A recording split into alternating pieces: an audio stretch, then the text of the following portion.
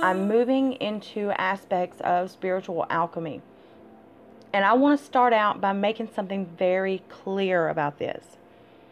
It's easy for me to say that the majority of teachers out there today are not teaching others how to connect with and activate the thought process that contributes to an awakening. But the truth is that those of us who study occult knowledge and spiritual Gnosticism are in fact being taught. Actually, anyone learning about the chakra system, learning how to cast circles, what the 5 points of the pinnacle mean, basic stuff, you're all learning exactly what you need to know in order to induce an awakening without realizing it.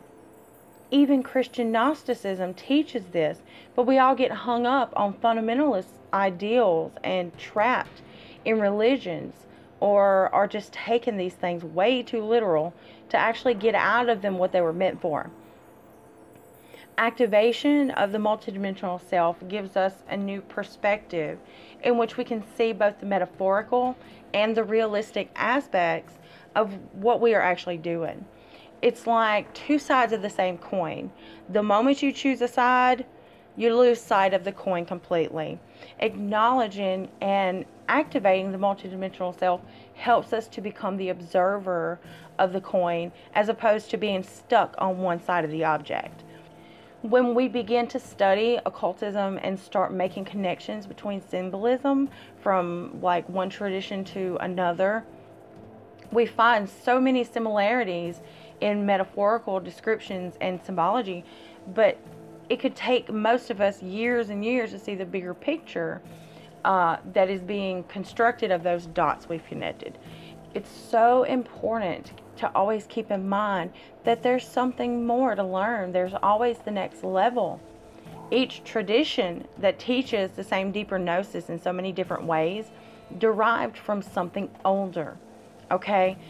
I mean, Hermeticism came about according to its stories through the teachings of Hermes Trismegistus, who had ascended to attain the knowledge of our origins, of multidimensionality, and of sorcery. But he wasn't the first person to do this, okay? And it's the passing of information from one to the other that has brought us these profound realizations. Every person who experiences ascension has their own truth to come face to face with. And while it seems clear at this point through recorded experiences in history, we all seem to come to the same ultimate truth. I think what has convoluted this truth over time is that we all interpret what we've personally experienced in such a different way further along in history, given our own personal revelations and perceptions, as the ultimate truth. And when we do this, we forget to teach the how instead of the truth that we found for ourselves. Now, I know that I have mentioned this somewhere in a blog post, somewhere, I don't remember. I talked about what we are taught to believe when it comes to the state we are in as spiritual beings in physical bodies. I cannot stress enough to anyone that your physical condition does not dictate your spiritual journey. It can become important to us as far as life expectancy and for other reasons that we'll get into in time. But in honesty, it is a belief that can either heal or damage the physical body, as all thoughts can do. And it can keep you from advancing spiritually, okay? Through the teachings of Trismegistus, we learn to observe the world as a mental universe. Through our practices, we condition the mind for creation based on the sentiment of the mental universe, that what we think we create. For those of us who are seeking spiritually and are trying to attain this unrealistic standard that consumerist spiritual community has advertised to the point of making us sick, you have to let these unattainable goals go. These goals are fabricated intentionally to keep you coming back for more. Always thinking, I'm almost there, I have to try again. I have to do better at this, or drink that, or lose weight, or work out so many hours a day, or do yoga, blah, blah, blah. These things are after effects, all right? It's something that nearly everyone who ascends comes to, that moment when you have the clear knowing of what must be done to ensure that our bodies last for the tasks that we have here on earth. It has absolutely nothing to do with success in spiritual endeavors to an extent. And here's why I'm saying this. If you're struggling to attain a physical goal in order to open your third eye or activate your insert overused metaphor here, it's much harder for you to actually reach that goal. You're focused on a physical goal to activate something that is not induced by physical means. Sure, cleanse, get healthy, all of that, and once you do, maybe you'll believe that you're ready. But your ascension or your awakening will only happen when you believe it will. When you know how to use your mind and your emotions in order to activate what is needed for you to come to your truth. Granted, these are wonderful things to do for yourself. I'm not saying they're meaningless at all. These things really matter. I'm just trying to say that they can also present themselves as obstacles that keep you from getting where you need to be in your mind. Your physical state responds to your mental state. And within this mental universe that you create with your thoughts and beliefs.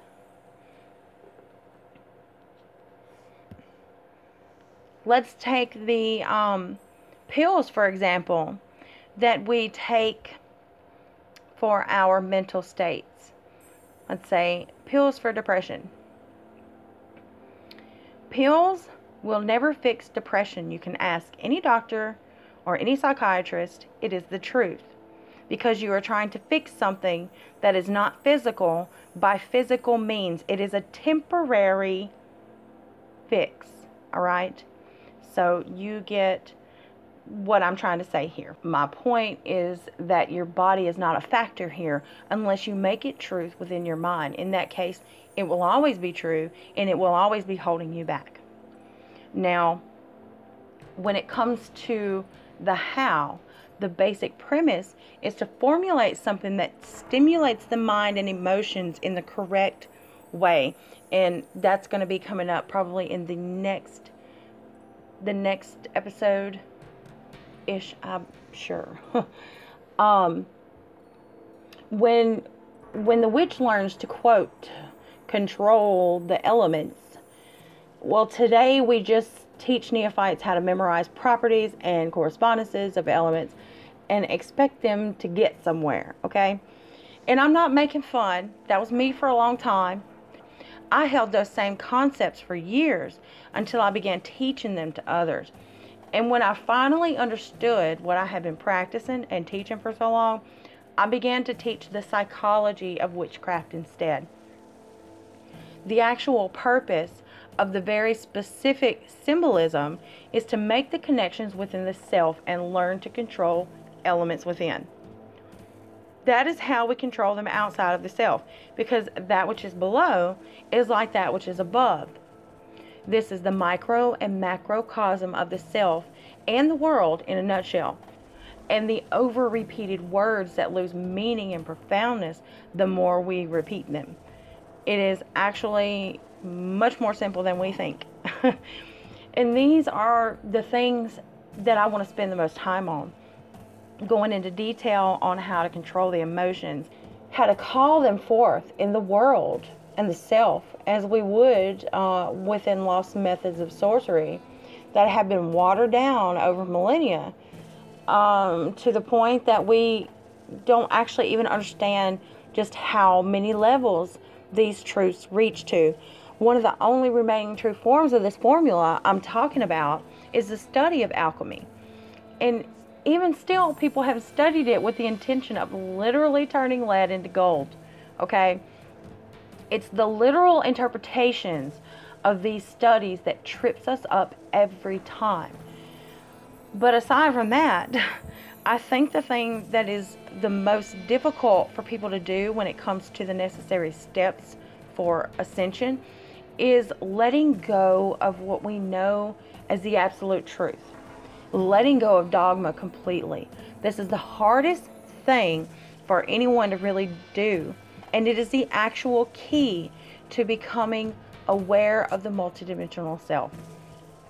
I will always say that ambivalence is the beginning of multidimensionality, because in order to be multidimensional, to truly be in more than one place at the same time, and to separate from the body without causing death, in order to do that, you have got to accept that there is not one truth. Why? Because if you can't think in more than one dimension, how do you expect to be in more than one dimension? Okay? There has to be a time when you're able to accept the possibility that two truths can be truthful at the same time. And I'll tell you, it took me a long time to really let go in that way of everything I held as sacred truth. I did get a great jump start by involving myself in metamodern philosophical thought patterns. Metamodern philosophy is an amazing subject to study. Essentially, it's a philosophy that accepts the questioning of one belief or thought without an absolute truth. Say, for instance, I believe the sky is blue, and you believe the sky is red. Within metamodern thought patterns, I will accept that the sky is both blue and red at the same time, while still pondering the very real possibility that it could also be purple. All right? I'll find the validity in all arguments without the need for proving one or the other, because they all exist as truth simultaneously. And this is undeniably true because of the amount of people on the earth. We do not all experience reality in the same way. So everything that every one of us is thinking and feeling and experiencing is the truth. Do you understand? I hope you do. It doesn't really explain metamodern philosophy in its entirety. And there are actually new movements of metamodern spirituality sweeping across the land, which I think is absolutely wonderful. But my point is that it's very well possible to accept two opposing beliefs as reality and exploring all the validity of why they could be both true and false. What metamodern thought patterns do to the mind is give it a space to contemplate those very real possibilities as if they're all true and not true. But more importantly, it gives us a manner of exploration of more than one mind at a time. This isn't about discovering the most likely possibilities of truth, okay? It's about becoming within the mind someone other than yourself. And once you learn to do that, the dimensions of the mind belong to you, in a sense that you have become more than what you were, or more than oneself, all right? Which is essentially what we are. And we have to be able to think as more than oneself in order to discover more than oneself. You are still you, only now you have the ability to travel interdimensionally through thought. And just like the divine, who is both metaphorical and real, you become more aware of the astral self and begin to experience the realities of other dimensions, because you're more than oneself. Okay? The Kundalini awakening, or whatever you want to call it, it can send you off so much further than you've ever been before. But first, learning what it's like to be multidimensional can help you not go completely bonkers once you have the intense ascension experience. All right? Also, studying metamodern philosophy, which gave me those thought patterns, is what helped me induce my own awakening. All it takes is the right subject matter to trigger a thought journey in which everything is true simultaneously. But not just this, it's the questioning, searching, and pondering of all possibilities. Deep contemplation that taps the serpent energy as you begin to sway between all possible truths that are both true and not true at the same time. It's your space between worlds, okay? The space of possibility. And it doesn't take a monk meditating on nothing for 50 years. It takes you contemplating the entirety of existence in the space of possibility. You can look at metamodernism like a prism through which to focus the mind, okay? And just as we were split from the infinite light of divinity through a prism, you can in this way begin to experience the memory of that as divinity itself by splitting the consciousness into both the collective and the whole. It's like Schrodinger's cat, right? You become the cat and the observer of the experiment in a sense. We keep expecting God to be one thing or the other, as according to what we've been taught here about God.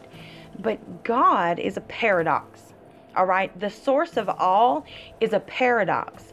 And to be like the source, to experience existence through the eye of God, you must also become a paradox within a paradox that extends eternally. That need to find the right and correct answer is an egoic control mechanism that hinders your progress. And what does this have to do with the title of the video? You're probably asking yourself. I'm going to tell you right now. This is something that the so-called masters of these occult traditions are not telling their students, okay? And I can't presume to know why. No one is really teaching the mechanics of the multidimensional self in large groups. Maybe they are, maybe I just don't know. But it's not something, the mechanics of multidimensionality is not something that's commonplace among witches, all right? And it's not commonplace in certain circles to just be taught to everybody. And this is the kind of thing that I'm trying to bring to people. We need to be aware of our multidimensional self, because everything that is around us, everything that we experience is a choice. And we can't make that choice if we don't know how. Okay? So that's what I'm here for. I love you guys. Keep listening, because I'm starting to get really close to talking about dimensions in a more specific way and how to activate the multidimensional self. So stick with me. A lot of this stuff is information that I think is important to come to realizations of before the actual splitting of the self. All right. So I hope this gave you something to think about. I'm going to go for now. I love you guys. Subscribe or whatever, and that would be really, really nice. Stay blessed and empowered, and I will catch you next time.